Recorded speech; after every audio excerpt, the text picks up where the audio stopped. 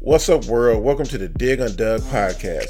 I'm your host, Doug, and I'm going to be bringing you episodes all about having fun, real, and deep conversations. So I hope you enjoy, and let's get digging. What's up, listeners? Welcome to another episode of the Dig on Doug podcast. Super excited to have y'all here. Another great episode. We're going into episode 31. I don't know. I think I'm counting these episodes now 30 plus because I'm 30 plus. So I'm like, oh, we're getting close to that 36, and then I'm gonna have to do something big for the 36 one. So you got to do something big for 36. Oh yes. So it's a beautiful thing, man. So I got two great gentlemen on this episode with me, man. Can't wait for y'all to listen to them and just hear their knowledge and hear their depth of knowledge and everything. If you've listened to this podcast before, one of the things that I definitely believe in is meeting people isn't always about the impact. It's not about the time you know somebody, it's the impact of time that they have on your life and everything. Because some people you meet 2 weeks ago and they're like you're super close friends because it's the impact of time and everything. Always try to make sure people understand, like, just because you know somebody for 10 plus years don't mean that y'all really cool. You just knowing somebody for 10 plus years, but you can get really dope and close with somebody for and known them just a couple of months, a couple of weeks, and that is definitely the instance with these two gentlemen here. So I just want to welcome y'all to the podcast, Rashad and Jay. Man, I'm super excited to have y'all here. I'm gonna let you go first, Jay, because you on that East Coast time. So I'm gonna let you go first, and we're gonna work our way back. But just introduce yourself to the people and let them know a little bit about yourself. Man, I'm Jay Will, man. Jay Will, originally from East Oakland, California. I've been here on the East Coast for just about a year. Just made a year in July. Diehard Niner fan, Golden State Warriors. That's about it. I mean, what else you want to know? I mean, but who's you? Like, who are you beyond the sports? Man, positive individual, man. I believe in family. I believe in. I don't have a lot of close friends, but the close friends that I do have, I can consider them to be like family. Mm-hmm. So. I love hard. You know, if you're my boy, if I got $5, you got $2.50. You know, I mean, if I got $10, you got $5. If you need the whole 10, you can have that too. So, you know, I got a big heart. Hey, we appreciate it, man. I definitely felt that the first time I met you. So, Rashad, tell them about yourself, man. Oh, my name's Rashad Stribling. I'm from Los Angeles, California, South LA. Born and raised and beyond the sports. I'm a Packer fan, love my Lakers and Dodgers, but beyond the sports, I'm a man of faith. I love positive. I preach positivity, no matter what. I'm a self-motivated individual. I just love to love people, you know what I'm saying? And pass on positive vibes to others at all times, despite, the ups and downs we go through in life. Yeah, no, man, I definitely appreciate it. Again, so excited to have both of y'all on tonight. Rashad, you touched on something of you love people, and when I was getting this together and I reached out to y'all to get on this episode, I was like, man, what am I going to talk? I mean, there's so much to talk about, but I'm like, let me at least get like a tunnel for us to go in, and then we'll just explore from there. And so you just touched on that loving people. One of the most powerful things that happened this week, Doc Rivers' speech, I think touched a lot of people. And man, it definitely made me cry. It definitely even made me tear up right now when I'm talking about it. But he talked about, why doesn't this country we love this country, but the country doesn't love us as black people. We are all black men, and here on the podcast and everything. And that was so powerful to me, and to hear his speech and and him to even state that like his father was a cop and everything as well. And I just saw both of your faces when I brought that up. So just tell me, what did that impact have on you when you heard that Doc Rivers just conversation? Let's go ahead and start with you, Rashad. Honestly, man, when I heard it, it just I instantly went back to, this country loves black culture, but they don't love black people. And I always say you can't love Black culture and not love Black people, because we are one and the same. And I almost have to go back to what this country was founded on. It was founded on hate. It was founded on racism. It was founded on killing, enslaving, gentrifying, taking people's property, and so forth. So you in order to create change in this country, you have to get at the root of what's the problem. And the root is the foundation of this country is the biggest problem, because fast forward 400 years later, post-slavery, we're still dealing with the same things we were fighting for in the 60s. During the civil rights era. We're still dealing with police brutality. We're still dealing with the conscious, the mindset of, as a Black person in America, once you walk outside your house or whatnot, you have to literally premeditate certain situations in your head each and every day, because you do not know when a situation is going to go left, because you are Black in this country. And to me, to be able to live with that kind of trauma each and every day, that's not normal, man. That shouldn't be normalized. And unfortunately, it is normalized. And that's the biggest problem. Yeah. And people people talk about this pandemic and 2020 sucks. What this pandemic did was shine light on the ugliness of America. And the ugliness of white supremacy in this country. And the heartache of what it is to be Black in this society. And that's what Doc Rivers highlighted in his powerful speech last night. And that's what we're gonna have to continue to highlight. And it can't just start with us, fellas. We have to take it a step further. And honestly, it gotta start with our white brothers and sisters that are on our side and that are that knows things have to change. They have to be held accountable and push that narrative to create real change in this society. And that's ultimately where we're going to see, as Black men in this country, Black men and women in this country, that's when we're going to ultimately see true change in this society.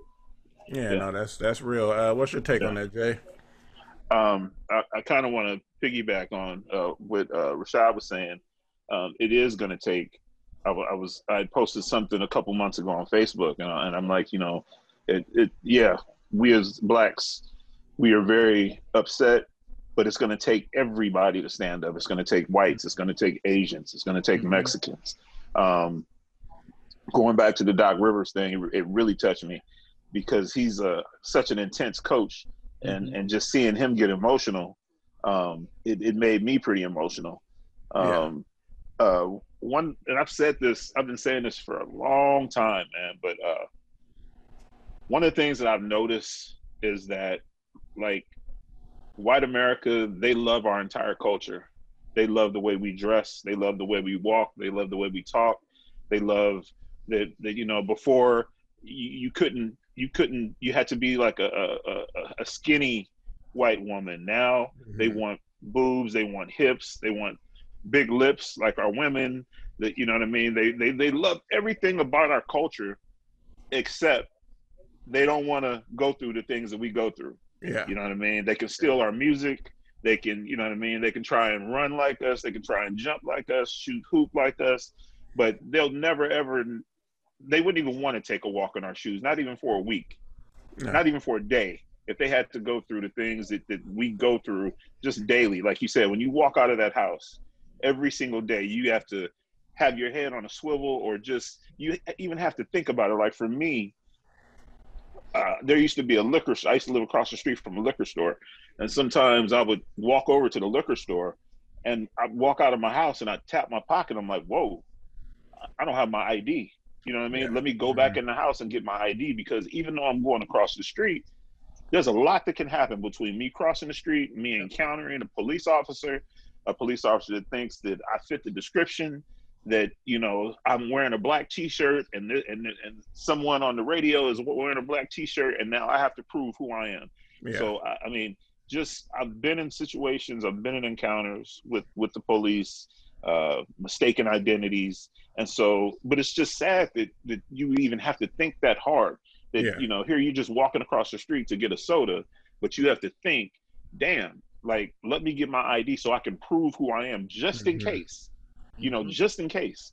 And so, I mean, the Doc Rivers speech was powerful. I'm loving what these brothers are doing. I'm loving with the Naomi, the young lady that plays tennis. Yeah, I'm loving. I just looked tonight and saw the NHL. You know, they're boycotting too. Oh, okay.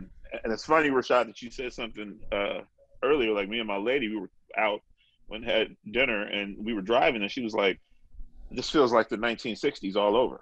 Like, so she was like, you know, like, how do we get back to this point? How do we get back? We should be so far ahead than fighting the same fight that our grandparents fought. Not even our parents, our grandparents. Yeah. You know what I mean? Like, and it's like we're right back. So it's go ahead, Jay. No, go ahead, brother. No, that's real.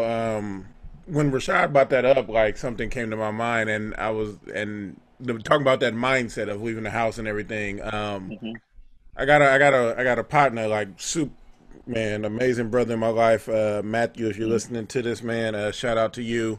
50 years old, like, might be like 5th degree black belt in jiu-jitsu right now and everything. And the thing is, he talks about always being prepared, like on the streets, like something happened. And that's the mindset we have to have. Like the mental, I just wrote it down over here, black martial art mindset to, like, live in this world, to be ready for something. Like Jay touched on, like, do I have my ID just to go across the street? I remember one time I went to work and left my wallet at home, and I was, like, so nervous the whole day. Like, if I go home, I get in my car and drive home, who knows what's gonna happen? Right. Like, who knows what's gonna happen? And be able to have that mindset is like so crazy. Because it's like the martial arts. If somebody run up on you, you got to know what to, like, you know what to do to be able to develop that and to the best of your abilities. To really have that. I met a brother once, and he was telling me that he does. He gave me his business card one day, just in passing, and then the next time when I read his business card, it said something about home defense, and so I was like, huh. So the next time I saw him, I was like, man, I'm like, you gave me a business card. I'm like, home defense. I'm like, what, you know, like, what are you pushing? And he was like, you know, I will teach you and your family, you know, how to defend yourself in your home. He was like, if someone comes in your home, you know what to do. You know, he was like, you know, you always have to be ready. And I was like, wow, like, that's a lot. But then the more I thought about it, it's like, that's not really a bad idea at all. You know what I mean? With home invasions and people coming in your house, you know, just like, and you do kind of need to be, and it's sad that you even have to be prepared in your own home. The fact that, you know, what do I do right now if somebody kicks in my door right now, and I'm sitting on the couch with me and my lady sitting there watching a movie? What do you do? You know what I mean? And a lot of people might freeze, and so he was like, you know, I teach you all the fundamentals about home defense, about, you know, weapons, you know, having your weapons located somewhere, but still, you know, concealed, and maybe in a lockbox, but somewhere close where you can get to them. And I was like, wow, you know, that's pretty powerful. But I had never even thought about that until he handed me his business card. Yeah. But it's just sad that we have to, just like the things that we have to deal with. White people don't even think about that. You know what I mean? Like, I went out to one of my friends, a good buddy of mine. He happens to be white. I went out to his place out in Pleasanton, California, and I got out of my car and I locked my door, and he was like, "Oh man, we don't lock doors out here." And I just started laughing. I'm like, "Man, I lock my door wherever I go." And I'm like, you know, like, just that mindset. Yeah. I'm like, you know, just a free mindset that he was like, "We don't lock our doors. We don't lock our cars." Like, wow. You know what I mean? Like, I've never went out of my house and not thought about locking the door all day. But, you know, we're just living in a different world, and we have to be prepared every single day. Yeah. All day. All day. Yeah. We have to wear so many multiple hats each and every day as Black people in this country. We got to deal with our jobs, the issues that come with the job, and we got to deal, with our wives or husbands, and we have to play that role. Then we have to realize, okay, we are still Black, so like I said, things can go left anywhere else, and if we're fathers and mothers, we have to put on that hat, and it's just so much, man. Time and time again, I tell, Black people really are true magicians out here. Like, we really are, like, because we wear, like I said, we wear so many different hats, and it's just insane, man. We went to Costco today to return some things that we bought, and my lady, she returned something, and then I had something, and so right when she kind of moved to the side and I walked up, this older white gentleman just walks right in front of me and just starts talking to the lady and was like, hey, look, my wife's card no longer works, but my card works. Can you tell me what's going on with my card? And the lady just looked at him and was like, well, you got to get in line, sir. And it took everything in me not to just dig in his ass. Like, like, what in the hell? Like, you cut the entire line, not just me, but you cut the entire line. But you just felt like you had the privilege to just walk right up to a counter when you see a line full of people, and so the lady was like, you need to get in line, sir. And then she kind of looked at me and rolled her eyes. And I was just like, but again, I got to keep my cool. You know what I mean? Like, I got to pull it together, because in my mind, I'm thinking, okay, well, I'm here with my lady. Do I really just want to, be an asshole to this older Caucasian man? But then another side of me was like, yeah, I should have probably gave it to him. You know what I mean? Because you just felt that you had the right to just cut me. Right. Yeah. So it's just like, we say we play many hats every day, all day. No, a great line whenever somebody talks about the hats is a line from Childish Gambino from Hold You Down. He says, white kids get to wear whatever hat they want. When it comes to black kids, one size fits all. And like that's a line that truly sticks out to me, and everything always in that, thinking about, fitting the situation. It's what happens in the sense of the mindset. Again, going back to the mindset and everything. And I've had this conversation. You probably had this conversation with people when we move up in our careers and stuff. And can we then be ourselves in this new position because of what that industry is used to? And it's a damning thing. And like you said, Jay, like, when we look at black and white folks would never want to be black, but they just want to benefit off the culture. It's the experiment that Jane Elliott did so many years ago with the blue eyes and brown eyes. Yes, she did. And that is still relevant to this day, and it still can't be seen. And so this mindset of all that, and like what you just touched on, Will, with your experience at Costco and everything, you didn't want to turn into the ABG, the angry black guy. Like, we've all been there. We all been there in that moment of like, I could, but the ramifications of what everything would be potentially. Because I've had a similar thing, and it's funny, like, not that bashing Costco. I like Costco. I have a Costco membership. But I was at Costco one time, and just walking, just chilling, like running my cart and everything around, and like this guy rolls up on me, and he's like, well, you took my cart, and I'm like, what are you talking about? He's like, you took my cart. I saw you take my cart. I was like, no, I didn't, bro. Like, calm down. The cart is empty. Will, there's nothing in the cart. Rashad, there's nothing. Wow. So I got the cart from the front, like when I came in the door. And so he walked off, and then he came back, and then he was like, I want my cart back. I told him, and I don't get mad because I try to be a peaceful, calm person in every situation. I'm a 6'4", 300-pound guy. Like, you ain't like, I'm not trying that it is. And so I told him, I was like, you better go somewhere before you get yourself hurt.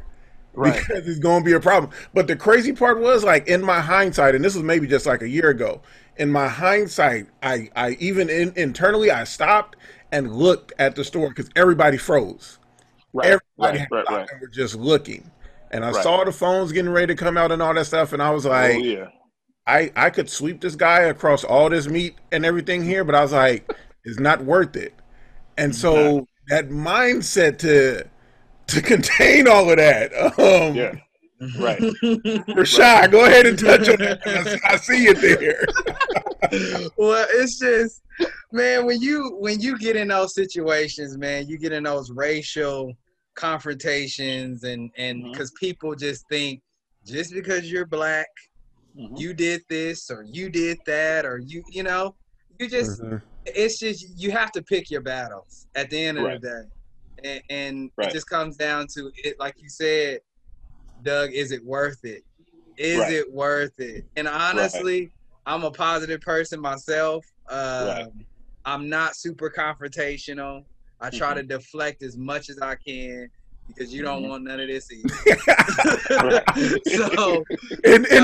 Hold on. In the famous words of Nas, I'm not afraid. I'm not afraid of you. I'm afraid of what I'll do to you. Exactly. So you just have to just keep yourself calm and composed as much as possible because unfortunately, like you said, you don't want to be that angry black guy. You don't want to be that black guy who just, you know, gets to his tipping point and all hell breaks loose. So you know, because that's ultimately not us, you know. Especially speaking for the people that's on this show, that's not our character and that's not how we conduct ourselves. So, you know, you want to diffuse the situation as much as possible. And you think about it, man, like, I mean, I'll be honest with you, man, like, black folks are some of the most forgiving, some of the most nice people. Like, I've been, like I said, I was born and raised in Oakland. And I had another one of my buddies, Caucasian guy. And tell him Oakland in the 80s, like Oakland in the This was probably the late 90s, so probably like 98, 99. But he took me to a Raider game, and when we were leaving the Raider game, a couple of my buddies hit me up, and I'm like, yeah, you know, I'll come hang out. And then I was like, man, like, you know, I asked him, I'm like, man, you want to come hang? He was like, yeah, sure. I'm like, we kind of going to the hood, you know. He was like, you know, sure. So we stop at the store, man, get some 40s, and I got this, like, you know, like just Ivy League white guy standing on a corner with like 6 brothers drinking 40s, and I didn't even really trip until we pulled up. But then once, you know, like when I introduced him to my buddies or whatever, and then he even tripped. Like when we left, he was like, man, like he was like, never in my life would I ever thought that I'd be standing on the corner with a bunch of black dudes drinking beer.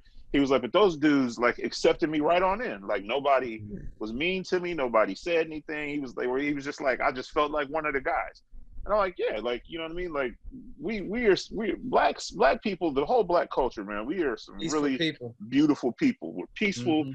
You know what I mean? You can go to one of the hardest hoods, you know what I mean? And just depending on how you carry yourself, you know, the brothers will go treat you cool. Yeah. I mean, if you pull up acting crazy, you know, you go get crazy. But I mean, as black people as a whole, man, we're some loving individuals, loving and caring individuals. And I think that we get the you know, that we kind of get shit on, you know, it's just like, oh, you know, those black people are so aggressive. I mean, yeah, we can be aggressive, but we'll invite you into our homes. If we had a cardboard box, you know what I mean? Hey, you could still come in and get something to eat, sit down, you know what I mean? Like, I don't know. Key point, get something to eat, because we ain't welcoming all food to come in though. Like we gotta screen that. We gotta screen that TSA style. Yeah, man, we are peaceful people, and sometimes I kind of get pissed about it because we're not viewed that way with other cultures, and that's why I get so mad about it, because we are just so accepting at times, and I just wonder sometimes if we weren't so accepting, and if we chose to say, you know what, we're going to create our own football league, or we're going to create our own baseball league, and music company and so forth. If we created these all black outlets how would other people feel, because we are the culture. You know what I'm saying? Yeah. We push the needle on everything, and that's popular and then some. So, you know, I just sometimes I hate it, but also for the most part, I'm glad and proud to know that my culture, we are a peaceful people. Yeah. And and so, I mean, oh, go ahead, Jay. I'm sorry, I didn't mean to cut you off, Doug.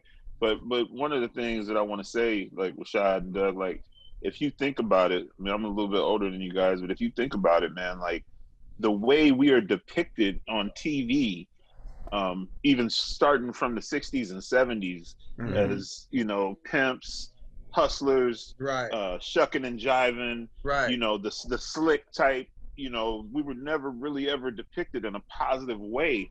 I want to say up until, and I mean, don't quote me on this, but I want to say like up until the Cosby Show, where you saw, you know, like even Good Times, you know, stuff like that. It was just like, you know, they were struggling and, you know, they lived in the projects. But up until like the Cosby Show, where you saw a positive black man, a doctor, and his wife was a lawyer, and just raising their kids.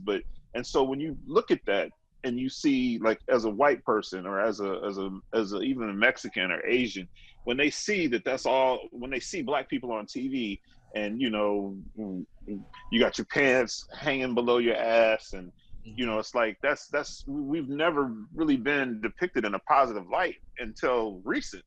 You know, it was always, you know, sports or singing on the street corner, or you know, like. So and so I kind of get it in a sense. Like if I was white, and or if me being a black person, if white people were depicted like that, and I was never around any white people, and then all of a sudden I'm finally going to school with a white person, and I'm thinking back to everything that I've seen on television, and I'm like, wow, you know, does this white person act the way all the white people I've ever seen act on TV? You know, so I kind of get it, you know, but like how I grew up, I went to a private school, and there was everybody. I went to school with everybody. So it wasn't just blacks. I went to school with Cambodians, Asians, Mexicans, whites, Indian. So I never really saw color growing up.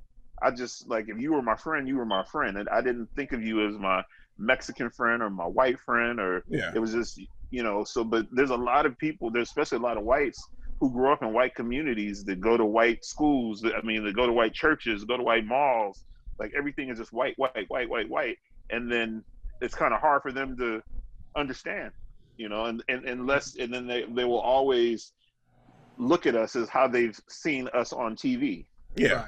Well, it's like it's that syndrome of like how East Coast people think of how West Coast people are. Like we're going to the beach all the time.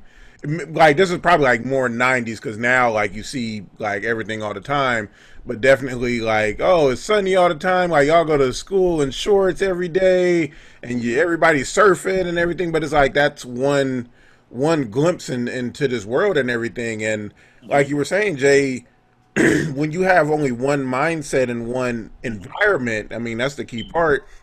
One environment, and you're in this small world. Really develop your view of somebody and everything. It's a disheartening thing, but it's also like you're saying, it in a sense it makes sense. But it's like at a human level, when you just go to human level, that's where we're asking for. Like we're not like the thing is, we're not asking for anything that's too out of the norm. It's not like we're asking like, look, we want everybody to have like gold plated this and gold plated that. And all this is like, when you, especially if we look at police brutality, like let's look at that. Because my mindset is, you see us as a threat because of a skin color, right? But it's like all the mass shooters are white. Why aren't you thinking as the white guy in the car that you're pulling over as a mass shooter? Right.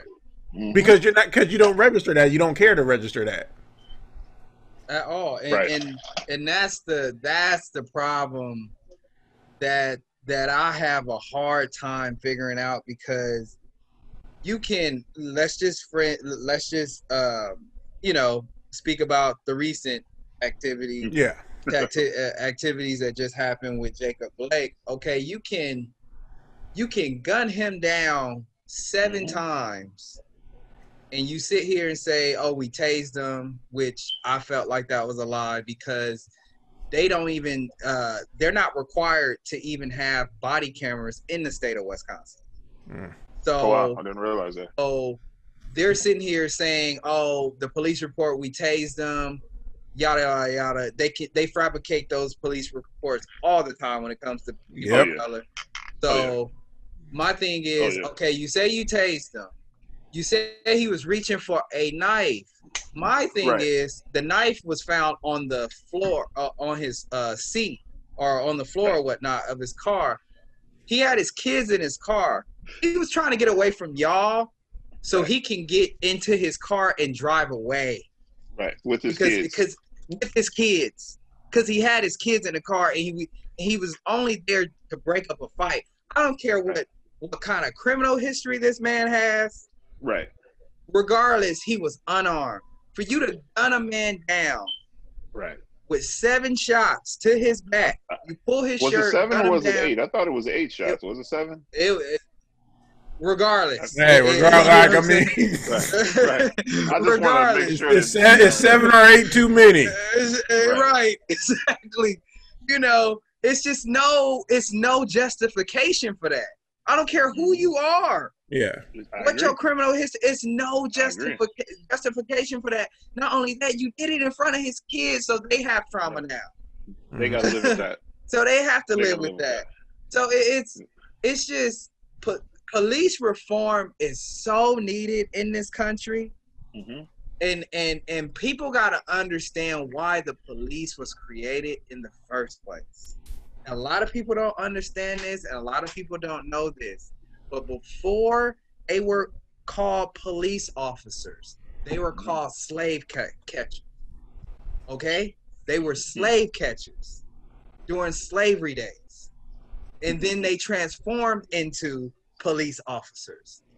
This has been designed to destroy the Black community from day one when it comes to policing in this country. And that's what needs to be broken. Because it's institutionalized, and it starts from the top on down.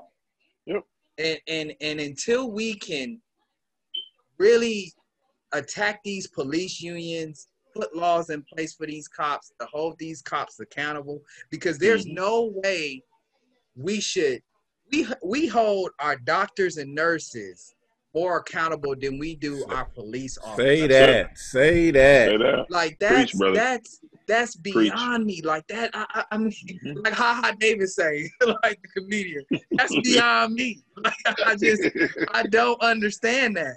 How do you? I mean, we're not gonna sit here and go to a D+ doctor or F- nurse. Right.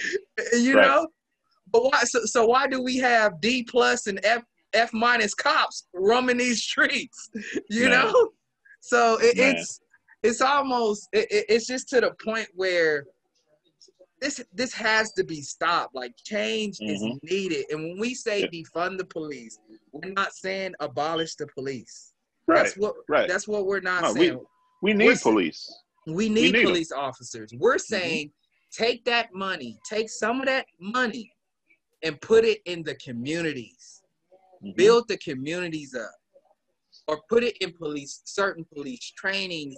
It has to be.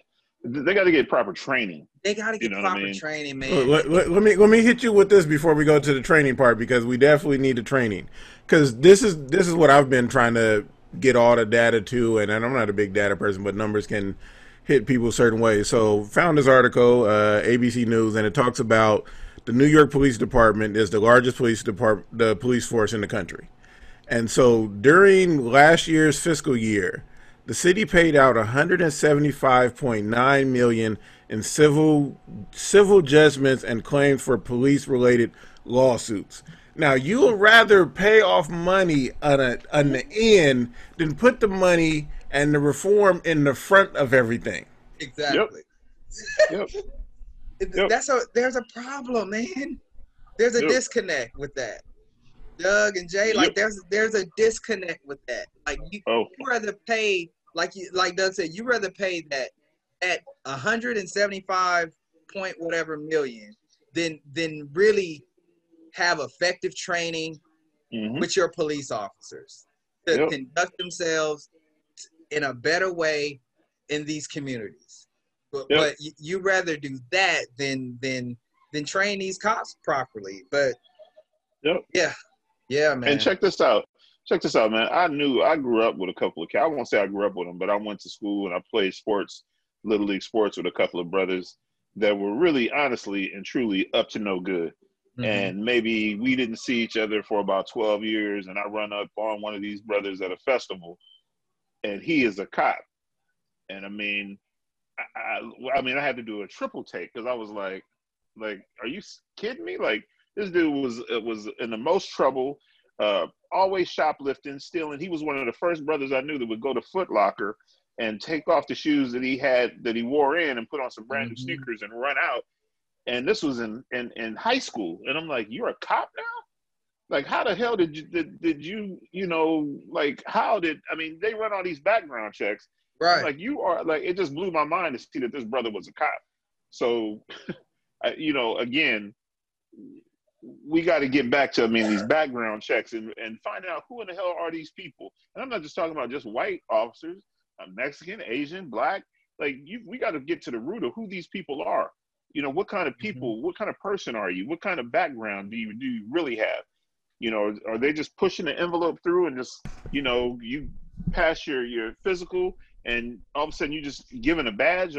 What kind of training are these guys going through? It's honestly like that when you compare it to other countries. It pales into comparison. But on your point there, Jay, with just how things are proceeded, how things go, like changing the process. I saw an interview with a sheriff from Oakland County up in Michigan, the Oakland out there, and the guy was talking about the sheriff. He was like, "I want to change," and this has been for years, so it's not just now. Like, white guy was like, "I want to change the policy, like to look at." Like, who are we bringing on? Like, what kind of person are they? Like, I want to be able to look at their social media and stuff, he was saying, because you need to figure out who this person is at the heart level. Like, and this stuff will give you some kind of insight. He said he went to his local, like, mayor and all that stuff. No, nothing. Goes to Congress, goes to D.C., nothing. And it's like to bring a new change and policy to something, and you're like, nah, we're good. Again, the mindset. Right. Yeah. And then check this out, Doug. Now, one of my best friends in the whole wide world, from the time we were in the 7th, 8th grade, all he wanted to do was be a police officer, right? So this brother went through extensive, he went through college, he finished college, he took all kind of criminal justice backgrounds, he passed the physical, but he, for whatever reason, man, and this is one of the nicest guys that I know, even to this day. Good heart, fair person. I've never even seen him do any type of shady things, but he could never ever get past the interview process. And so when I look at the whole thing, and I'm like, this is the brother that you really needed on the street. Exactly. That was going to be fair to everybody. What color, race, creed, whatever. But finally he just got discouraged and went on and did something else with his life. So I'm looking and I'm like, okay, you can't make this brother a cop, but you got this brother over here who is really, really shady, and he's in a uniform. There's something wrong. There's something wrong with that. Man. There's something wrong. There's something wrong. It's definitely a disconnect. Something wrong. Oh, go ahead, Rashad. No, and yeah, I just, like I said, it's rare because I was having the same conversation with a close buddy of mine who's a cop, and unfortunately, like, he was agreeing with what happened to Jacob and to Jake. Wow. So it's just crazy because, and this is a brother that grew up in South LA in certain gang infested neighborhoods and saw the change, but it's weird because that career field makes people jaded to a certain extent. And you start to believe the institutionalized BS that's going on. And unfortunately, you being a black brother in the force, I know you go through a lot with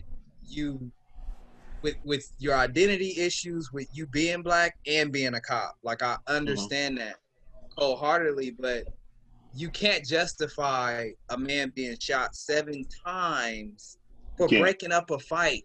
This dude wasn't even, like, I don't care what, well, you know, he was a criminal, he had this, like, that mindset is institutionalized. Like I said, it's an institutionalized, and cops love to talk about, you know, prisoners that are incarcerated, that they're institutionalized when they get out of prison. They're but cops are institutionalized regardless. Yeah.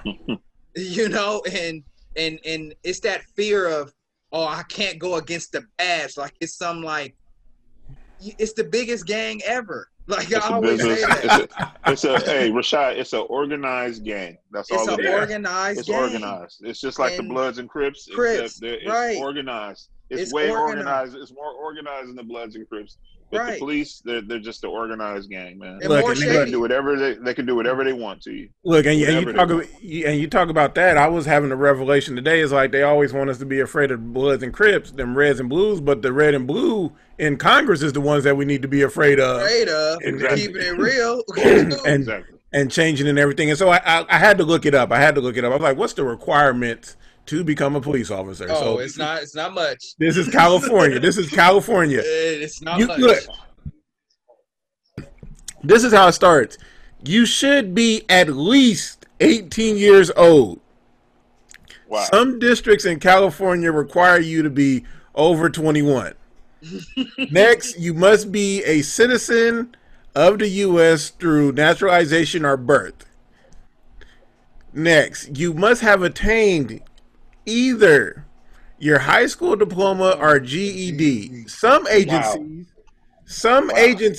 may require a 4-year degree or an associate's degree. You must have a valid driver's license, no felony convictions. That's it. And you can be a cop. And you can be a cop. And you should be. You should be at least 18. Right. Should be. It's just sad, man. The thing is, I don't want people to, like, hold on, Rashad. I don't want people to mix it up like, oh my God, you're bashing. That level of what that profession is requires more. You, like Rashad just way more. You wouldn't want a doctor performing surgery on you who just finished high school. Exactly. I don't care how much you glamorize Doogie Howser. I don't care how much you want to make Doogie Howser look amazing, a good doctor and all that stuff. It don't matter. When we come to real life, you don't want a horrible doctor. Some of y'all, like, you don't want a horrible chef. Why would you want a horrible police officer? Exactly. These are the professions that can, I say give and take life. When I say give life, that means they're not messing with you. They're just leaving you alone and letting you live. That's pretty much giving life, because they got the right to take it just as well as they can give it. And our nurses and doctors do too. And we hold them to the ultimate standard.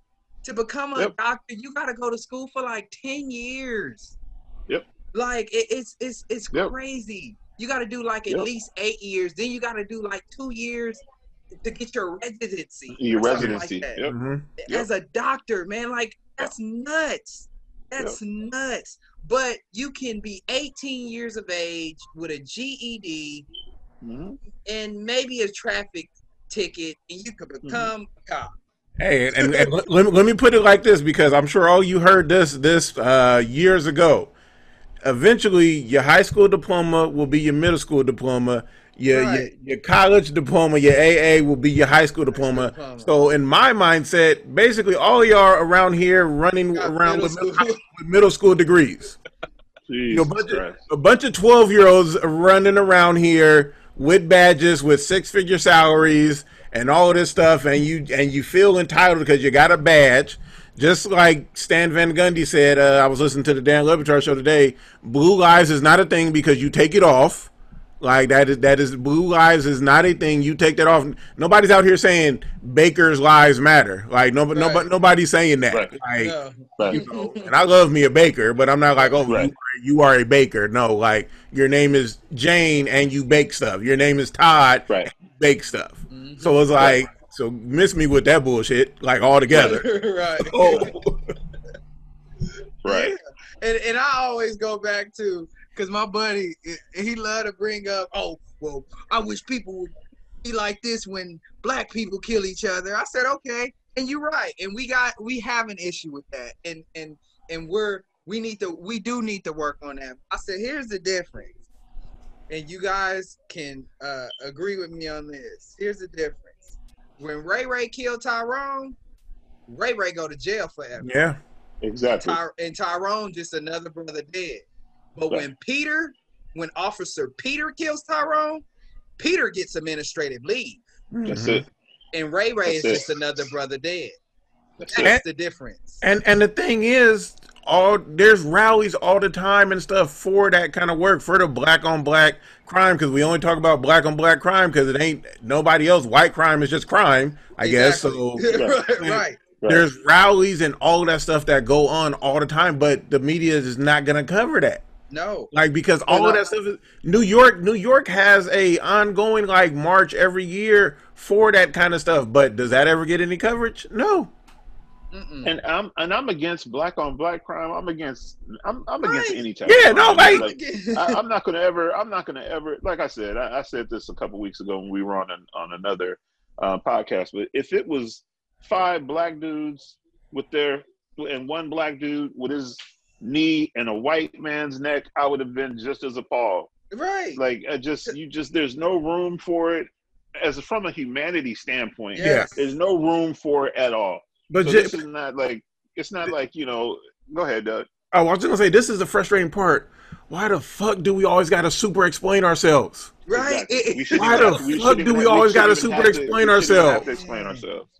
We shouldn't even Like, have to it's explain like, ourselves. like that. We shouldn't have to be like, okay, look. So we're saying defund the police. This means this, and then this means that, and it's like Right. this means, and then black on black crime. So like, I know, like, you know, like that happened, but it's like, motherfucker, crime is proximity. All crime is proximity until you talk about mass shooters who go out of their way to kill people. And then you want right. You talk about that's literally put to bed like in a matter of seconds. People don't even talk about it. Yeah. You know, it's oh well, hey, you know. Oh well, he had mental issues. It's okay. Well, he grew up in San Francisco in a suburb, and he has mental issues. I believe if I remember hearing this correctly, the guy who shot up Sandy Hook lived, and I don't know if they knew each other, but lived couple of doors or blocks down from the guy who ended up shooting up the school in Florida. Right, I did hear that. Wow. I did hear that. Wow. That. I did not hear that. Yep, Wow. I did hear that. I remember hearing that. I mean, and then remember what happened in Vegas and the guy at the hotel. Man, Right. that was nuts. That was nuts. And that hit different. And the only reason why that hit different because it was white people at a country music concert. Because black people in this country get ridiculed all the time when we have hip hop concerts and R&B concerts and all of this. But even though we started country music, okay, pretty much started every single genre of music, but they, you know, the thing is when you deal with white America and and like I said, that incident, it was only magnified because it was a country music concert. Yeah. And even after all that, we were Vegas strong.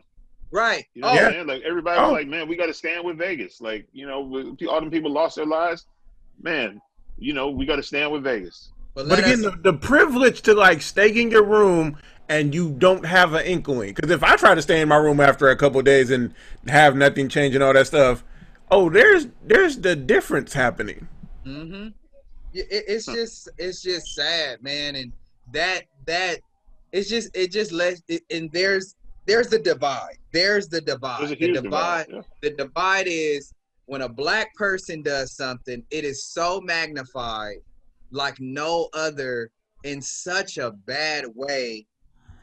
It doesn't even come near when it's done with a white person. It doesn't. It's not even on the same level, you know, because it's when it happens to white individuals, it happens and we just move on like it never happened. Well, look at this. Like, let's take this example because you touched on that. And these two people work together and stuff now, and Snoop Dogg, all the stuff Snoop Dogg does and everything. It's rare when you hear any of that stuff put in the mainstream media when it's good, anything good. All the bad stuff comes out, like they love for that. Right. And then so like when he was coaching, all that stuff, never got any height of that. Martha Stewart goes to jail. Right. And I mean, she just Caspered her way and disappeared, and then came back, and then just kept going, basically. Right, and they never bring that up. But when you bring up Snoop, it's he's a rapper. He smokes weed, and which he does. That's cool. Yeah. He's a rapper. Right. He smokes weed. He's a gangster rapper. All of y'all smoking weed out here. He beat a murder charge. Right. Oh, he beat a murder charge. It's always something. When we're talking about our black men and women in this country, it's always. It's always, he or she is so and so, but when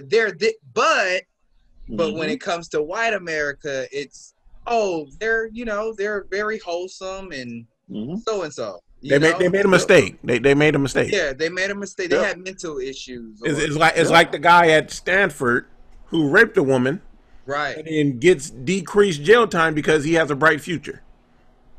Right. Right. And that's why I say that. And Marcus Spears said this on ESPN yesterday about the whole Snyder scandal in Washington. Oh man, Snyder better sell that team, brother. He said, he's on the hot seat.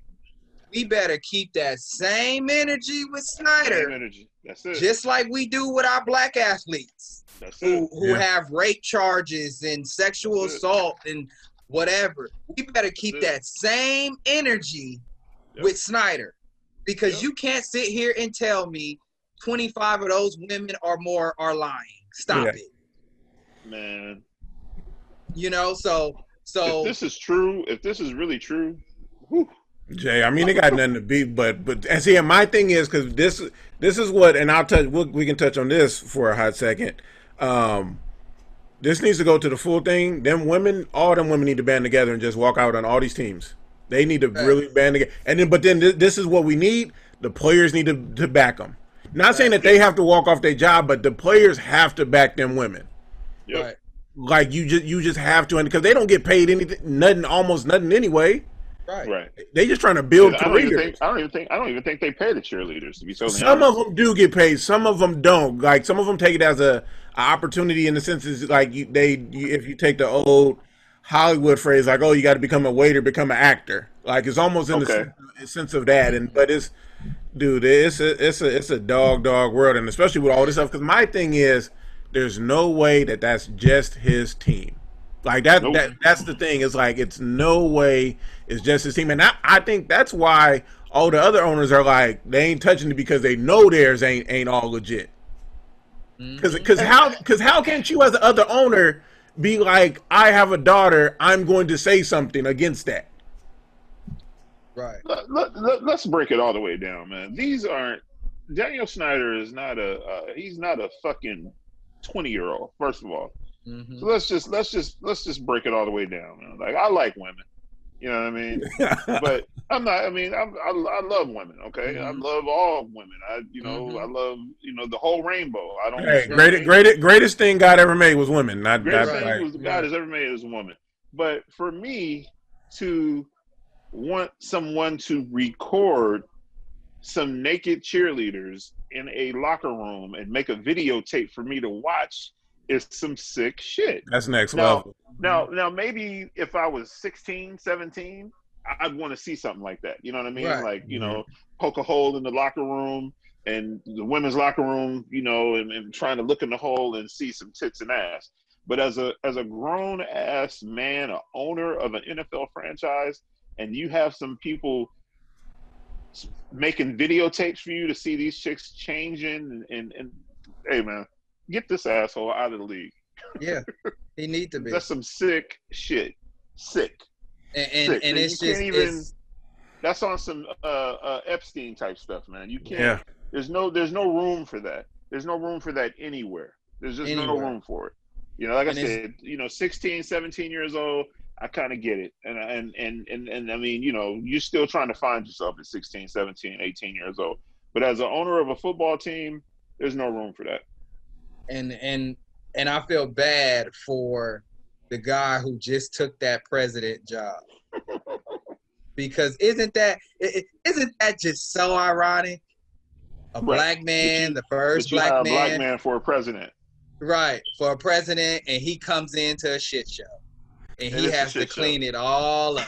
And the thing is, if he doesn't clean it all up, they'll be looking at him like, oh, you failed. Right, exactly. You know what I mean? The irony in that. Like, dude, like the irony in that. Like, yeah.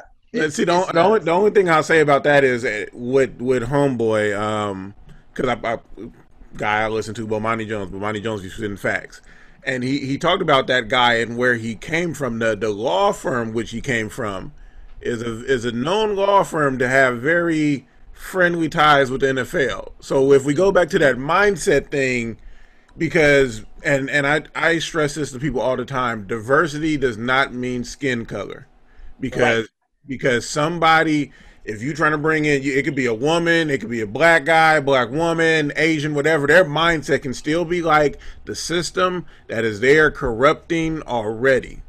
Right. Yep. Diversity does not mean skin tone, it means mindset.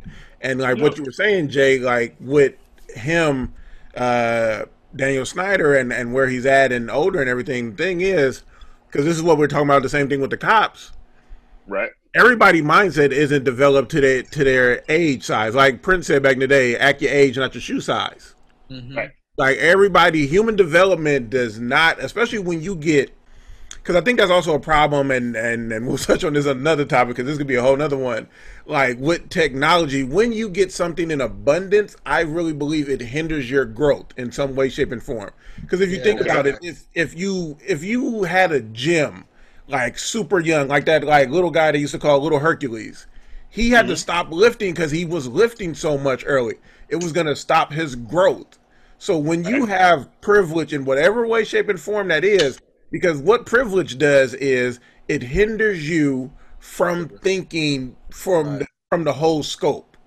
It's like if you were learning to paint and you had all the colors to paint with, and then you're like, oh, well, like I've never had nothing. But then it's like somebody was always only painting with black and white. And then you're like, oh, well, what's wrong with you? Like there's like you'd be able to do whatever you want. It's like, I don't have all of that, what you have. Right. And so it's that mindset. Go ahead. I agree with you. No. I agree with you. I agree with you. But you just can't. Oh no, I know. Because I agree with you as well. But I'm just saying. Like, Like when you listen to this, I am not justifying that at all. Like. No. But I'm saying, like, when you're born into a situation, you're born in the wealth. You're born like everything has just been given to you. I kind of get it. It does kind of stunt your growth a little bit because you've never really had to work hard for anything. Mommy and daddy or grandpa, left you something, and so you feel. Well, you don't feel, that you're a powerful individual. I'm the owner of a NFL franchise, but I'm just looking at the whole sickness behind it. Yeah. Oh yeah. No, I mean, but it, like, we can all like women. Yeah. And, you know what I mean? But you having someone making you a videotape so you can watch chicks getting undressed is very juvenile, and it's sick from a grown ass man's standpoint. And I would say that's sick more than juvenile. Like I would give it sick the higher category, and it's just like you said, it's just sick. Like there's nothing to. You can't justify it. You can't justify that at all. But that money will corrupt them men like that. Like it just but money corrupts anybody. Like because anybody can get power hungry. But I mean, we live in a patriarchy society. We live in it, and that money corrupts them fools who get up there because then they can hide a bunch of stuff. Like I was listening to Dan Le Batard again this morning. Hopefully they listen to this and shout me out because I'm dropping their name. But they had one of the lawyers who was on the O.J. Simpson case, like who was on work with Johnny Cochran, and he was saying if that was O.J. Simpson with a black woman, people wouldn't know O.J. how they know O.J. No, Right. no, Right. and Right. and Right. OJ OJ was having identity issues too when Yeah, he was right. when he was younger because Yep. he wasn't. Oh, I'm not black. I'm OJ. Oh, you know, Right. like Jay Okay. said, like Jay-Z said. Jay-Z said, okay, Okay. but you know, it's Okay. just like I said, it's just no room for stupidity, regardless. No. You know, No. it's just no room for No. it. So No. I hope they get Snyder and he gets trial just like any other human being and any other player in the NFL does on a daily. Right. See the scary part with all of that is he's in Washington. He done made connections. You talk about You already know. connections. I Right. mean, Jesus, like it's going. Oh, to shit. have I'm sure that Daniel Snyder knows Trump. They're probably real tight. For sure. They're probably super tight. So it's Right. just They're probably real tight. See, the only reason I don't believe a lot of these NFL owners are super tight with Trump is because they didn't put him in the league to get that Buffalo team, and you know how petty he is. Oh, he did want that Buffalo Well, he's team. tight with. You're right. He's tight, but you're right about that. But he's tight with Jerry Jones. He's tight with Bob Kraft. Yeah. He's tight with a lot of them dudes. Yeah. You know, He wanted that Buffalo team a couple years ago because they sold that team a couple years ago. Yeah. Right. Mm-hmm. So yeah. And can you imagine Trump owning a football team? Oh, Wow. God, you talk about nobody going there. Right. Especially now, like he couldn't own the team now, like anything going forward, because you talk about a boycott and starting to own league, like Rashad was talking about earlier. I mean, there was the Negro League, and then they disbanded that because they disbanded y'all should come play with us because the thing is, and I did this on a podcast episode like a while back ago. I was like, nobody wants, and this is no shout out, but these are facts. Nobody wants to watch an 11-on-11 football game with all white guys. I just got to be honest. Like, I mean, facts. That's why the black athlete in this country is so powerful. If we as black individuals realize our power and our voices, we can literally strike a mighty blow and really transform this entire country. Yep. For the better, you know what I'm saying? Mm-hmm. Into something great. So it's just like I said, man, you're right. Because like I said, if nobody wanted to play basketball or nobody wanted to watch football, you're not watching the Philadelphia Eagles or the Green Bay Packers or the San Francisco 49ers with all white players. With Ed McCaffrey's out here catching touchdowns. Like, you're not doing it. Right. And that's an anomaly. That's an anomaly. That ain't like that's rare. Like Ed McCaffrey, Christian McCaffrey, those dudes are rare. That's not that doesn't happen every year. Like, stop it. So I mean, you're not gonna watch a bunch of just white dudes playing. Like, yeah, right. So and again, and even basketball. Yeah. Shit, for that most part, even baseball. I don't want to see that.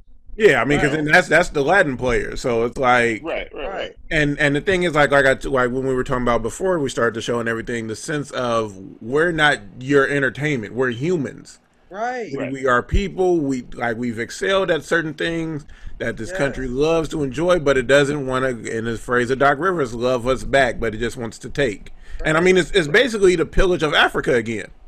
It truly is. It truly is, man. But when we leave the diamond, when we leave the court and the field, we are still human beings, and we want to be treated as such. And that's all we're asking. It does equality. Is that too much to ask? Not too much to ask at all, man. And like I said today, man, on one of my posts that I posted, man, we just want to matter, man. I mean, you know what I'm saying? We not even asking for reparations. We're not asking for But we asking for them too, Jay, because we need them. But I'm saying we do want the reparations. Because see, I got to check that because we'll get some like white guy listening to this and be like, oh, see, they don't want it, and like, or be like talking with his friends and it's like they don't really want it, like they just want equal, like nah, bring the check, bring the equality and everything. You're right. Yeah. Let me share this story with you guys, man. Yeah, go ahead, man. On it earlier, and we kind of got over to the sports, but I want to touch on this. This is a great story. I used to work with this older white lady, and I had bought my first home, and was having a housewarming party, and so I invited her and her husband. We worked together. I didn't invite a bunch of people from my job at that. I mean, her and I, we sat in the same cubicle area. Mm-hmm. So we were tight or whatever. So I invited her to my housewarming party. The first question that she asked me, are me and my husband going to be the only whites? So that right there, it offended me, but I was like, wow, and I said, why does it matter? You know what I mean? And she was like, oh, well, I'm like, look, obviously I feel a certain way about you. And so I'm extending an invitation out to you because obviously I'd like for you, to be there. Yeah. And so her and her husband showed up to the housewarming party, had an incredible time. They ended up getting a hotel room not too far from where I live and partied all night with us. Her husband had a good time. They ended up coming back for breakfast the next day. You know what I mean? So when we get back to work and she's telling everybody, oh my God, Jay Will has some of the nicest friends. I mean, me and my husband, we just laughed and we had such a great time. We stayed all night. Oh my God, Jay Will, your friends were so, and finally I was just like, well, Paula, what the fuck? You think somebody was gonna rob you? Right. What were you expecting? You think somebody was gonna gang rape you? Like, what?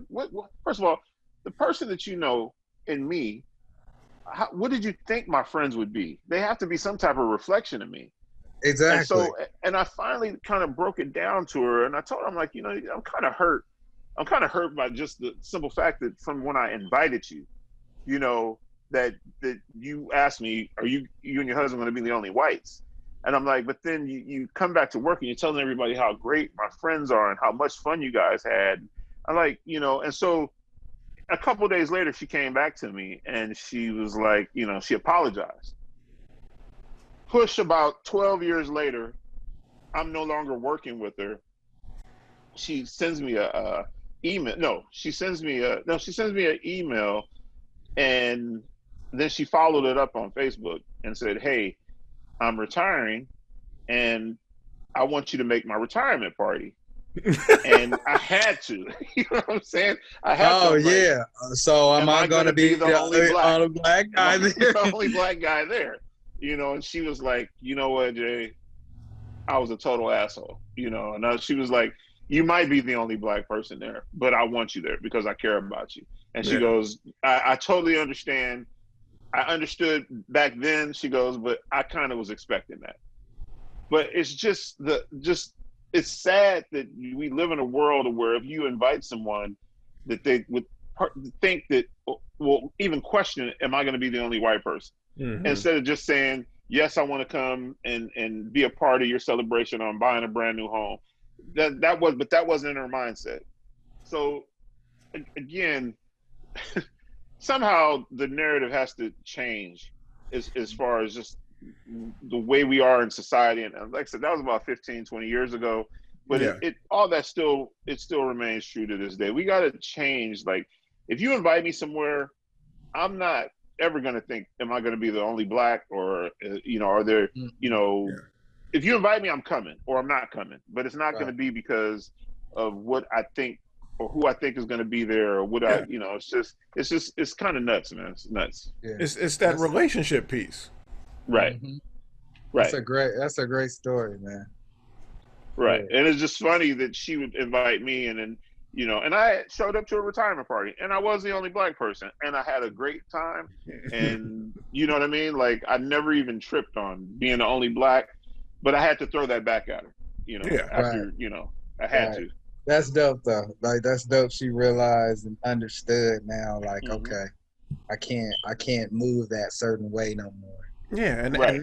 and that's the thing is like this rock that we're trying to move. That's racism. That's inequality. That's unfairness. That's police brutality.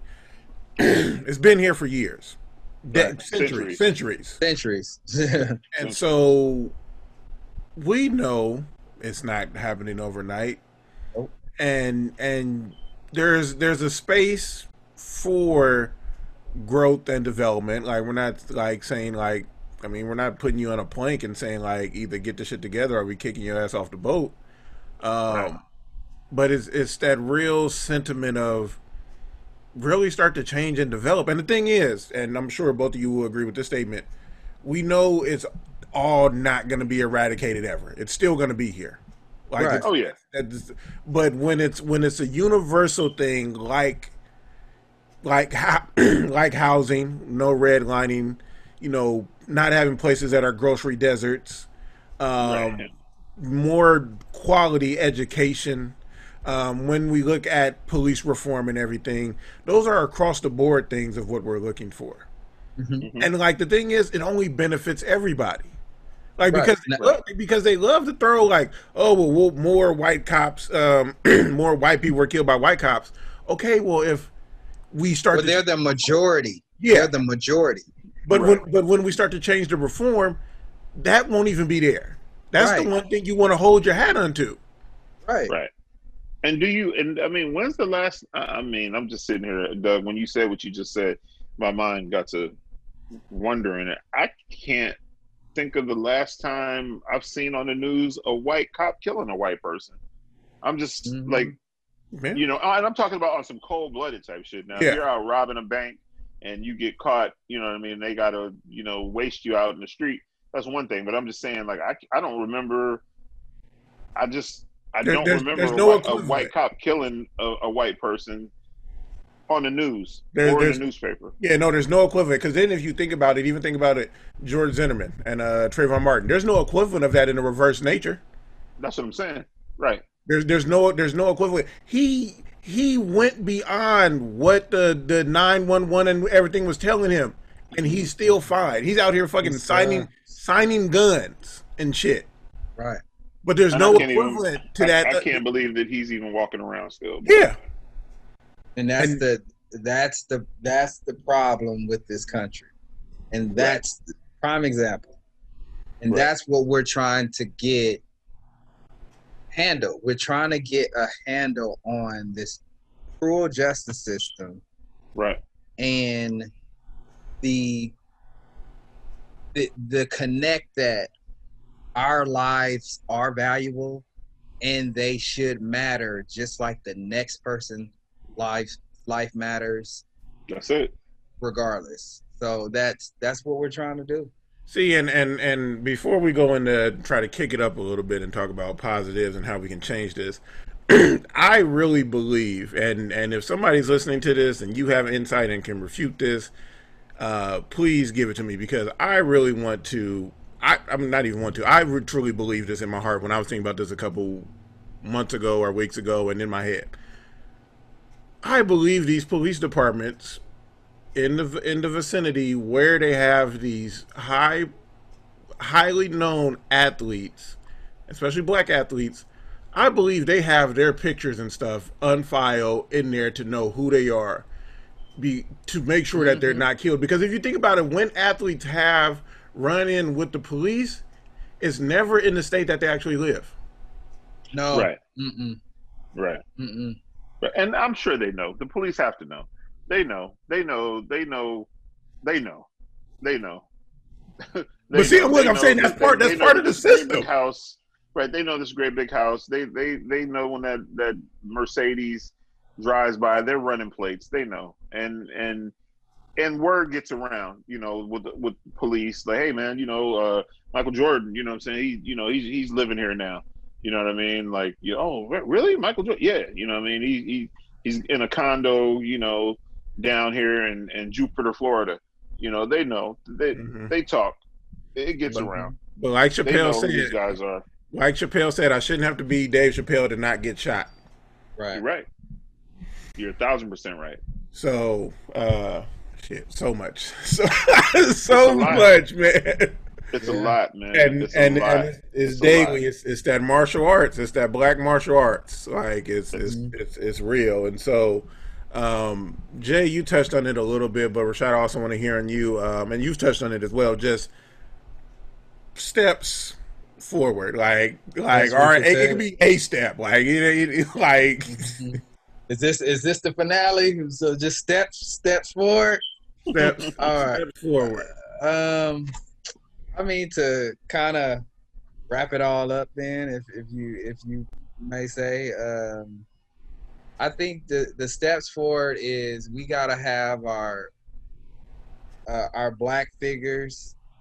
They have to start talking to these owners who support these legislative and people in politics and governments and so forth, who give their support, who give their financial support. They need to start talking to them, and we need to start hitting these politicians in the locals, in these local cities, the governments or whatnot in these states, to really create this change. And like I said at the top of the show, we have to get our white brothers and sisters who are willing to listen, who are willing to support, to really push that forward, because ultimately this is still white America, and they have the power and the privilege to create that change and will help us create that change in this country. We all got to stand together. We have to. We all have to stand together. It's going to take more than black people to change this. It's got to come from everybody. Right. And I stand with my, Cinco de Mayo comes and everybody laughs. I stand with my Mexican brothers. I know that's not a real Mexican holiday, but you know what I mean? I stand with my Mexican brothers. I stand with my Asian brothers, my Filipinos. Like, I stand with them all, but I need you to stand with me as well. Exactly. Exactly. And that's all we're asking. And it's those battles. Like, I have some friends who have been like, and they've been sharing, and not in the sense of like bragging, sharing, but like sharing like the battles that they're even having in their families to really change that narrative and everything. And that's some work, and it's some development. And the thing is, you don't have to be a rocket scientist to do all this stuff. You just have to have an open heart. Right. I mean, at the end of the day, like, you just have to have an open heart, a willingness to learn and grow, and know that this benefits everybody. Like, there's not. This isn't just like the black package that we're looking for. Even though the reparations is going to be our black package. Like, so it's not happening. But the equality of what all the other stuff is lessens the blow of just all the stuff, and then we can look at stuff at a more upheaval way and everything, and then that's when we can start developing more stuff, and all this stuff can happen simultaneously. We can look at the inequalities and the stressors and everything that women are facing in workplaces and just in life in general and everything, and then the ball continues to roll, and then we all grow and develop with that. Nothing beauty can happen from that. Right. I agree. I agree too. So I mean, I agree. Work. So man, I have one of my really good friends. He's white, man, and we come from two totally different. Want to shout him out on the podcast? My boy Ryan Richards, man, good dude though, really like a good heart, And we met, we met a long time ago, but we're from two totally different sides of the world. And when the whole George Floyd thing happened, he didn't say nothing to me for about a week, and then he sent me a heartfelt text message, and I ended up posting it on Facebook. But he was just like, man, this has blown me away. And he was like, I've sat in my room, and I've cried. And he was just like, man, like, I'm gonna donate money. I'm gonna get with legislative, the whole legislative. He's like, he's like, I feel like I have to do something. And he's like, Jay, man, I'm standing with you. He's like, I'm standing with you. And one of the things I like about our relationship is like, he's totally against this whole Kamala Harris thing. He's like, what? Like, he's like, there's no way. Like, he's totally against it. And I get, like, I don't want to go into the whole conversation of why he didn't like it, but he was just saying that there's so many other candidates that could have, that Biden could have chose. But when it comes to this whole police brutality and just the whole blackness, and not the blackness, but just the whole people of color, he's with it. And I told him, I'm like, I'm gonna need you to continue to keep standing with me, because and I told him, like, it's gonna take you, it's gonna take your daughter, it's gonna take your wife, you know what I mean? Like, it's gonna take, and it just started with you guys, you know what I mean? Like, when you're talking to your other white friends, you got to push this, you know what I mean? Like, and even if they don't even agree with it, you still got to push it, just so they know that, okay, well, we can't talk to Ryan about it, you know what I mean? We're against it. We can't talk to him because he's for it. So, I mean, there are people out there, man. There are a lot of people out there, whites, that see what's going on, and then they see what has gone on for the last 400 years, and they don't like it. So we just need those people to continue to keep standing up. You know. I agree. It's real, man. It's real work. It's and the thing is it's never, even when the Black Panthers and everything were going, I mean, it was never like, we want you completely gone. We just want equality. Like, it's not, we not at, and I was joking with somebody, I forget who it was, and I was telling them, I was like, if we probably went to the damn government and asked them for unicorns, they could probably produce us some unicorns if we asked for them. Like, they'd be like, oh, you want a unicorn? Oh, we got that at Area 51. Like, right. Like, right. We just, like I said, we just want to matter, man. Like, yeah, we just want, you know what I mean? We just want to matter. That's it. Yeah, that's it. And that's not even hard to. It doesn't seem like a hard thing to ask for, but in actuality, it's very hard. It's a very hard thing to ask for, because there's so many people against it.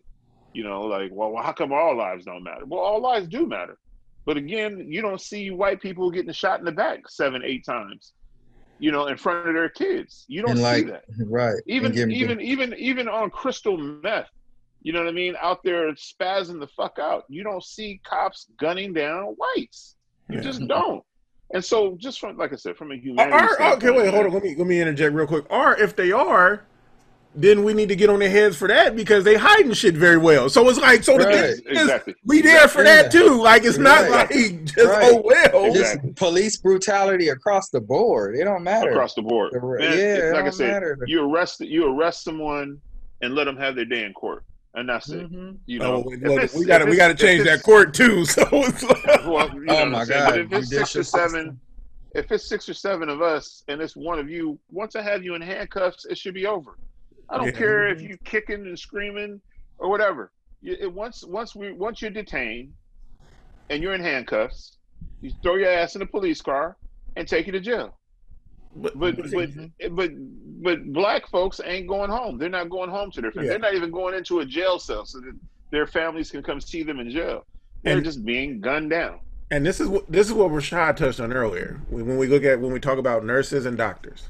And you can even throw like educators in here. You can throw retail people in here. All of those professions, and for the most part, a lot of professions, we deal with disgruntled people who will get in your face, who will push you, who will tempt you. And you telling me a retail worker can't stay calm? Like, can't stay calm in the face of somebody trying to challenge them and belittle them in the sense of, oh, you had a nothing job and anyway and all of this, but you tell me the police officer can't? Exactly. That's telling me that there's unrest in that person that you need to really look at and train and develop. Because if the 17-year-old at Target can be calm in the situation of what a customer will give them, why the hell can't this police officer? Yeah, I agree. You damn right. You damn right. And I You damn right. I mean, I done dealt with it in education. You get it, and students or whatever, or parents want to test you. I got to keep my calm. Right. I can't be like just flip off on you. Right. Exactly. And it's Always like keep it professional. yeah, and those policies have to change because the cops get so much fucking leeway. The police unions, all of this stuff, like you could just walk in. Hell, I mean, you could probably just do anything. And this is, and I posted this on some social media. I can't remember, or I maybe haven't yet. Part of the reason that's the problem with the society is the society loves movies and shows about bad cops, and that helps what's happening in real society. Yeah. Okay. Because people love movies when it's a bad cop. Like, oh, Right. like they doing their thing. So Well, shit. Look at Denzel. You know what I'm saying? Yeah. Look what he did for Training Day. They loved that. He got an award for that. He didn't get an award for Remember the Titans and all the other great films he did, but like you said, they love bad cops. and that just equates to what society accepts and allows, and it's crazy. But it makes sense at the same time, and that's why Black lives can be devalued, not cared about, looked down upon.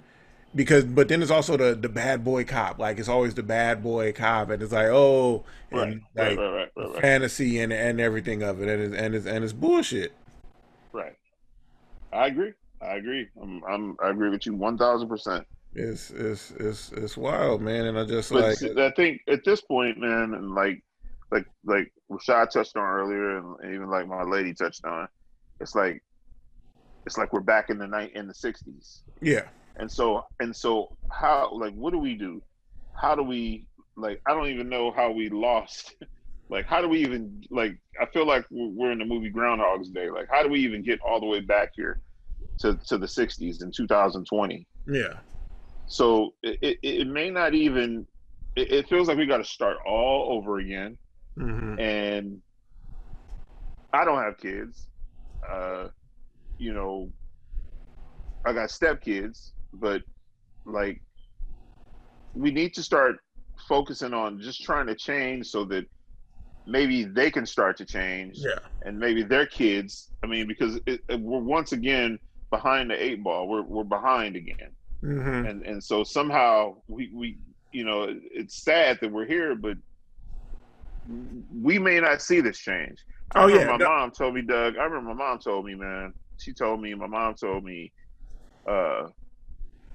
that my kids' kids would probably never see a black president.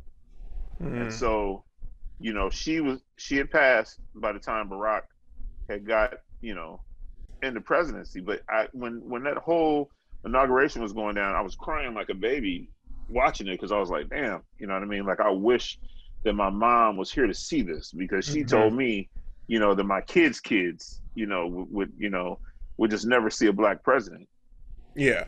So now it's like, okay, like, how can we get to some equality? What generation is going to see some equality? Yeah. You know what I mean? Is it, it's probably not going to be our generation, but, we have to fight for the next, and that's the work, is the generational work, because this is how you have to look at it. It's generational work, is generational development.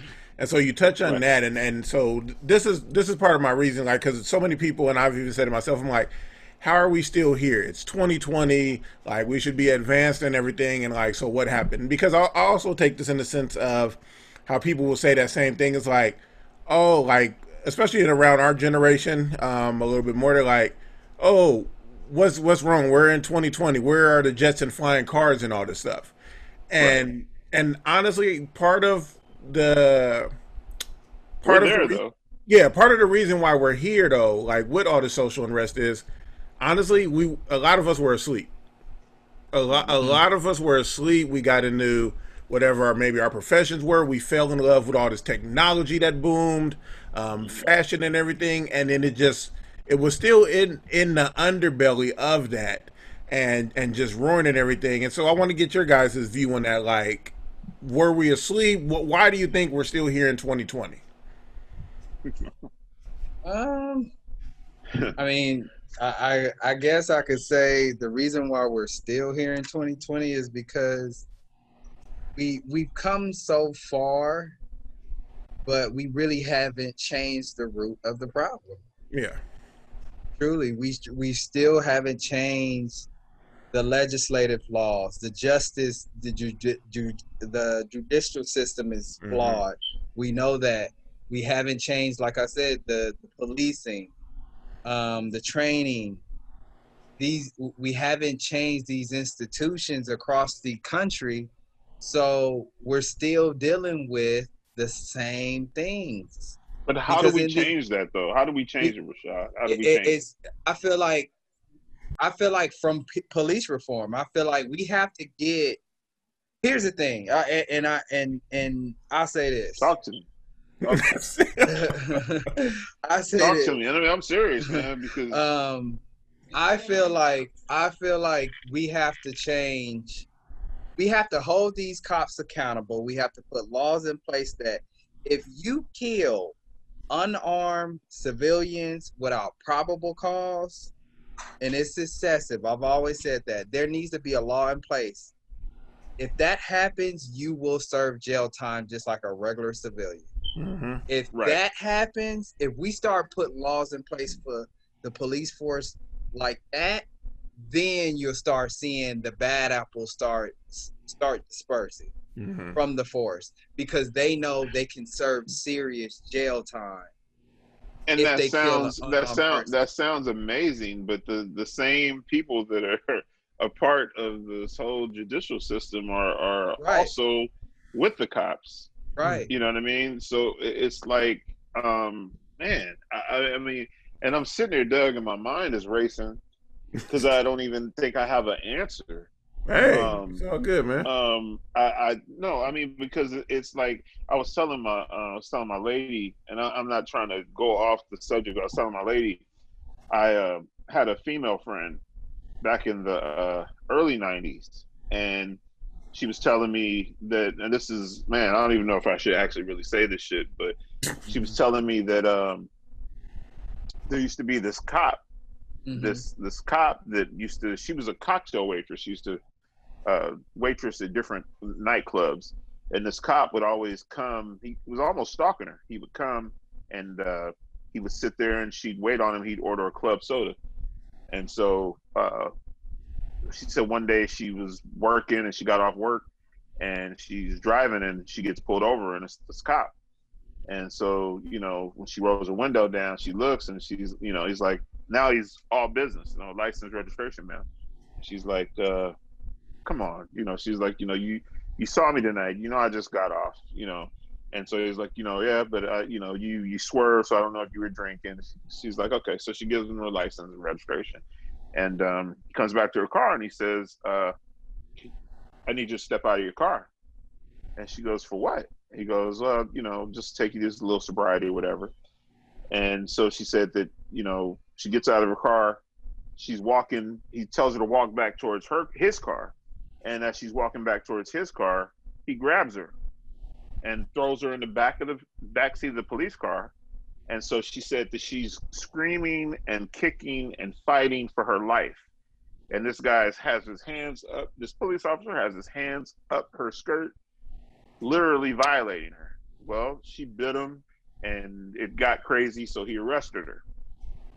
And when he took her to jail, there was a lot of the ladies that were at the jail, the other police officers that knew her, because she was like a popular face amongst the nightclubs. She's, you know, and so when she got released, her mom was like, we're going to fucking sue Oakland. We're going to sue the OPD. Well, her mom was best friends with one of the biggest judges at that time, one of the biggest judges in Oakland. And the judge told her mom point blank, drop it. Stay away from it. This guy is dangerous and he will kill your entire family. What? Look, your daughter got out of jail. Let it go. It's over. and her and her mom were beyond pissed. This actually took place in the 80s, but her and her mom were beyond pissed. They were like, "What the fuck? Like, we can't do anything." And one of the biggest judges at Oakland at that time was like, "No, you can't do anything." So I just say all that to say, like, how do we change when the people that are at the top? I mean, you're a judge and you're telling someone not to push this because this cop is so dangerous that. So so her and her mom just pretty much, they didn't do anything. And she. Oh, go ahead.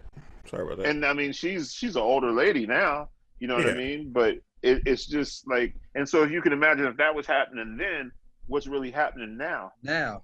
No, so how do we change? It's like Rashad saying, like the policy changing and everything, but it's people looking at all the aspects because there's a whole bunch of different interactions that's happening with the police that ain't right. Because in similar toe to that, they had to fucking just recently pass laws. I think it's in 18 states now where police officers can't have sex with civilians in the car, like people that they're arresting and everything, because that was a thing. Just like in your story. It's just sick, man. And these are the people that you're putting in these positions. Right. And this dude should have been off of the street, but he was so powerful, you know what I mean? And I mean, for a judge to say, drop it, let it go, you know, like that. Just imagine how much power that police officer had. And you got to think, like, with that judge, the judge probably knew that girl very well, almost like family. Right, that's what I'm saying. Right, he knew her mom. You know what I mean? Yeah. He watched her grow up, so he knew what kind of, you know, woman she was. But I don't know, man. Like, I don't ever see this. I don't ever see this changing. I just don't. I mean, because, you know, white America they run everything. So it's going to be, I don't know, like my head is spinning right now. My wheels are turning because I'm like, I want to see a change. I want to see everyone be treated fairly, not just blacks or not just people of color. I want to see whites treated fairly too. But I just don't see how it's going to change when you have so much corruption, you know, within the system. Like it would take a major overhaul. And there's so much evil out there that I mean, they control it all. You know what I mean? So it's like you might have one or two people that are all for, you know, changing things, but then you still have this evil. Yeah. You still have all these evil people that are in place. Well, I think part of it, because you got my head spinning right now, so like, we definitely about to end this soon, because I'm like, I might need to go just decompress for a minute. Right. But it comes like what Rashad was saying but it's also the level of getting people with the conscious minds and hearts in positions of power, but then also making sure that we back them as communities in those positions. And I mean, I know a lot of people are calling for the police unions because the police unions are like one of the most powerful unions in this country. So it's going to be part of that and taking that monster down and everything as well. And they're going to have to get uncomfortable because, like, the thing it's time for them to get uncomfortable. Yeah, no, it's way more over time. And the folks in Congress, because we coming for you too. So that's a whole other thing. Yeah. But it's like time for folks to get uncomfortable in these positions, and you just can't be sitting in there and dilly-dallying. Like, I had a friend post a couple weeks ago, and I love the post because he was like, and I mean, he's not like a Trump supporter, but he was saying, like, he was showing like Nancy Pelosi, like Maxine Waters, like all these other people, and he's like, y'all been in these offices for like 40 plus years. And it's like, everything can't be him in 3 years. Right. Like, it's time to go, though. It can't, it's time for new blood to get in there. It's like, you just can't be sitting there. So it's going to be that upheaval of youth and everything getting into these positions to be more open. But then it's also, like you said, Jay, the evil's still out there because the evil is teaching the new evil. Right. Exactly. That's what I'm saying. Like, but it's just gonna have to be those uncomfortable situations when something happens. It's gonna have to be like when women feel uncomfortable and they're like in clubs and then like that creepy guy comes in and all the women coming around that girl or whatever. Right. It's gonna have to be that where them like you can't feel comfortable like just doing whatever the hell you want, and that's what it's gonna be. It's gonna have to be recording. It's gonna have to be all the stuff. I mean, we saw the stuff that came out with I can't never say his name, but the GM for Toronto and all the shit, and like he getting sued, the cop trying to sue him. But it's like the audacity to even do that. So like you said, Jay, it's hard to see. Trust me, it's hard to see. We got to stay hopeful. We gonna keep building people up and move forward. And I know you're hopeful in that sense, but I mean, definitely. But if you try to tackle that alone, that's when the defeat definitely comes. But it just got to stay. Just like you have generations and generations of people that have been on welfare, and they taught their kids how to do that same thing. It's the same thing in our judicial system and in the Congress. The evil, the old evil, have now taught the young evil, their kids how to navigate and get over and to get into these positions. Like right now, like when everybody's like, "Oh, Trump's got to get out of there," it's like even if they impeached him and they kicked him out of the White House, he still had a ton of people in position that can still run his bullshit. You know what I mean? So it's like, you get rid of Trump, but the bullshit still is going to go on. The evil is still the country. It ain't the position. It's the country. It's the country. Yep. Right. Right. So, man, fellas, it's been a good one, man. This is fire. Like I can't wait to see the comments and the emails and everything from this one. So, and we definitely gonna have to do it again. But just any last words you want to leave them with? Either one of you could go first. Go ahead, Rashad. I just think we gotta just continue this revolution and fight for change. I know it's not gonna happen overnight, and we understand that. But a lot like these athletes that's on a certain platform, we're gonna continue to still push this because this is not gonna go away, and we're not gonna let it go away. That's the main thing. We can't let this go away. We got the country's full attention, and we should continue to have the country's full attention until certain laws are in place that can not only benefit us but benefit all. Because all we want is equality.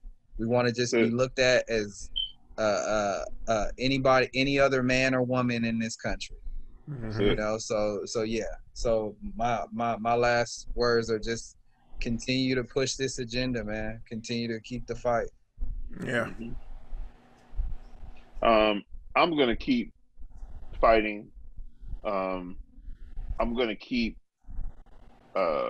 posting and shoving it down everybody's throats as far as all of this racism. So you guys probably just started following me on Facebook, but I post a lot of jokes and I try to keep it, low key, because I never really wanted to be, the political guy. Yeah. But one of the things that I said, and actually said this last week, I'm like, okay, we're kind of getting away. Like, okay, this whole George Floyd thing is kind of dying, and I'm like, we're kind of getting away from this. And I kept saying, like, I'm hoping people don't forget. And then all of a sudden, this happens. Yeah. And I'm like, now everybody is woke again. And I feel like we all need to continue to stay woke, and we all need to continue to keep pushing and keep fighting, not just when something bad happens. It's kind of like they say, like, how come we only all get together when somebody dies? Yeah. Right. You know what I mean? Like, we could be spending time with each other all year round, but all of a sudden, like, a family member dies. It's like, okay, now we're all end up at the funeral. It's like, we got to keep getting together, and we got to keep talking about this, not just when a man gets shot in his back 7 times, but we got to keep that platform out there. And so I feel like, in closing, for me, I'm going to continue to keep that platform out there, that I'm going to continue to talk about it. I don't care if it makes people uncomfortable. I'm going to continue to keep posting about it, and we can talk about sports, but we also got to talk about this real life shit too. Okay, so Jay stole my point, basically. Like, he did that, but I'm sorry. It's all good. I'm sorry. But Jesus, you said something else that I wanted to follow up on, but now I forgot it. But what I was gonna say is, build your communities and be honest. Like, build your communities and be honest. Like, whatever it is your need, if it's, and the thing is, like Jay was saying, build that community and don't let it just be like, oh, this is the community I go to for like XYZ, but really build you a farm of people that where you can get the crops and the nutrients that you need. If you're looking for work stuff, if you're looking to be inspired, if you're looking to be uncomfortable, it's time to really let all of these walls down. And a friend of mine recently, like, I like this because we usually talk about putting walls up around our heart, like when we're hurt. But he talked about making our hearts rubber so people bounce off of it. And so, like, you got to be careful of doing either one of those. Like, it's vital. Let people in. Being vulnerable is a scary thing, but it's the most rewarding thing you can do in this life because you're going to grow. Nobody grows without uncomfort. There's no growth that happens without uncomfort at any point in your life. One of the things I like to say is that big tree, imagine the biggest tree you ever seen in your real life. It started from a seed and it wasn't comfortable for that seed to grow into that big tree. It wasn't comfortable because it was a seed. It could have stayed the seed and just said, I'm going to stay here, but it had to grow to what it needs to be. So you got to build your communities and develop them out and be honest in those communities. And just work on that, because all of us are struggling with something and we need those communities and everything here. And so the last thing I'll say is arrest the murderers of Breonna Taylor, because that's still out there and that still needs to be covered. So until next time, y'all, this has been the Dig on Doug podcast. Peace. This has been another episode of Dig on Doug. I really hope you got something out of this, and if you did, go ahead and make sure you hit that subscribe button and leave a comment below. I want to hear from you. Also, you can reach me on Instagram at digondug or email me at digondug@gmail.com. Share this with your family, friends, co-workers, and your squad. I look forward to your comments, and with that, keep digging, y'all. Peace out.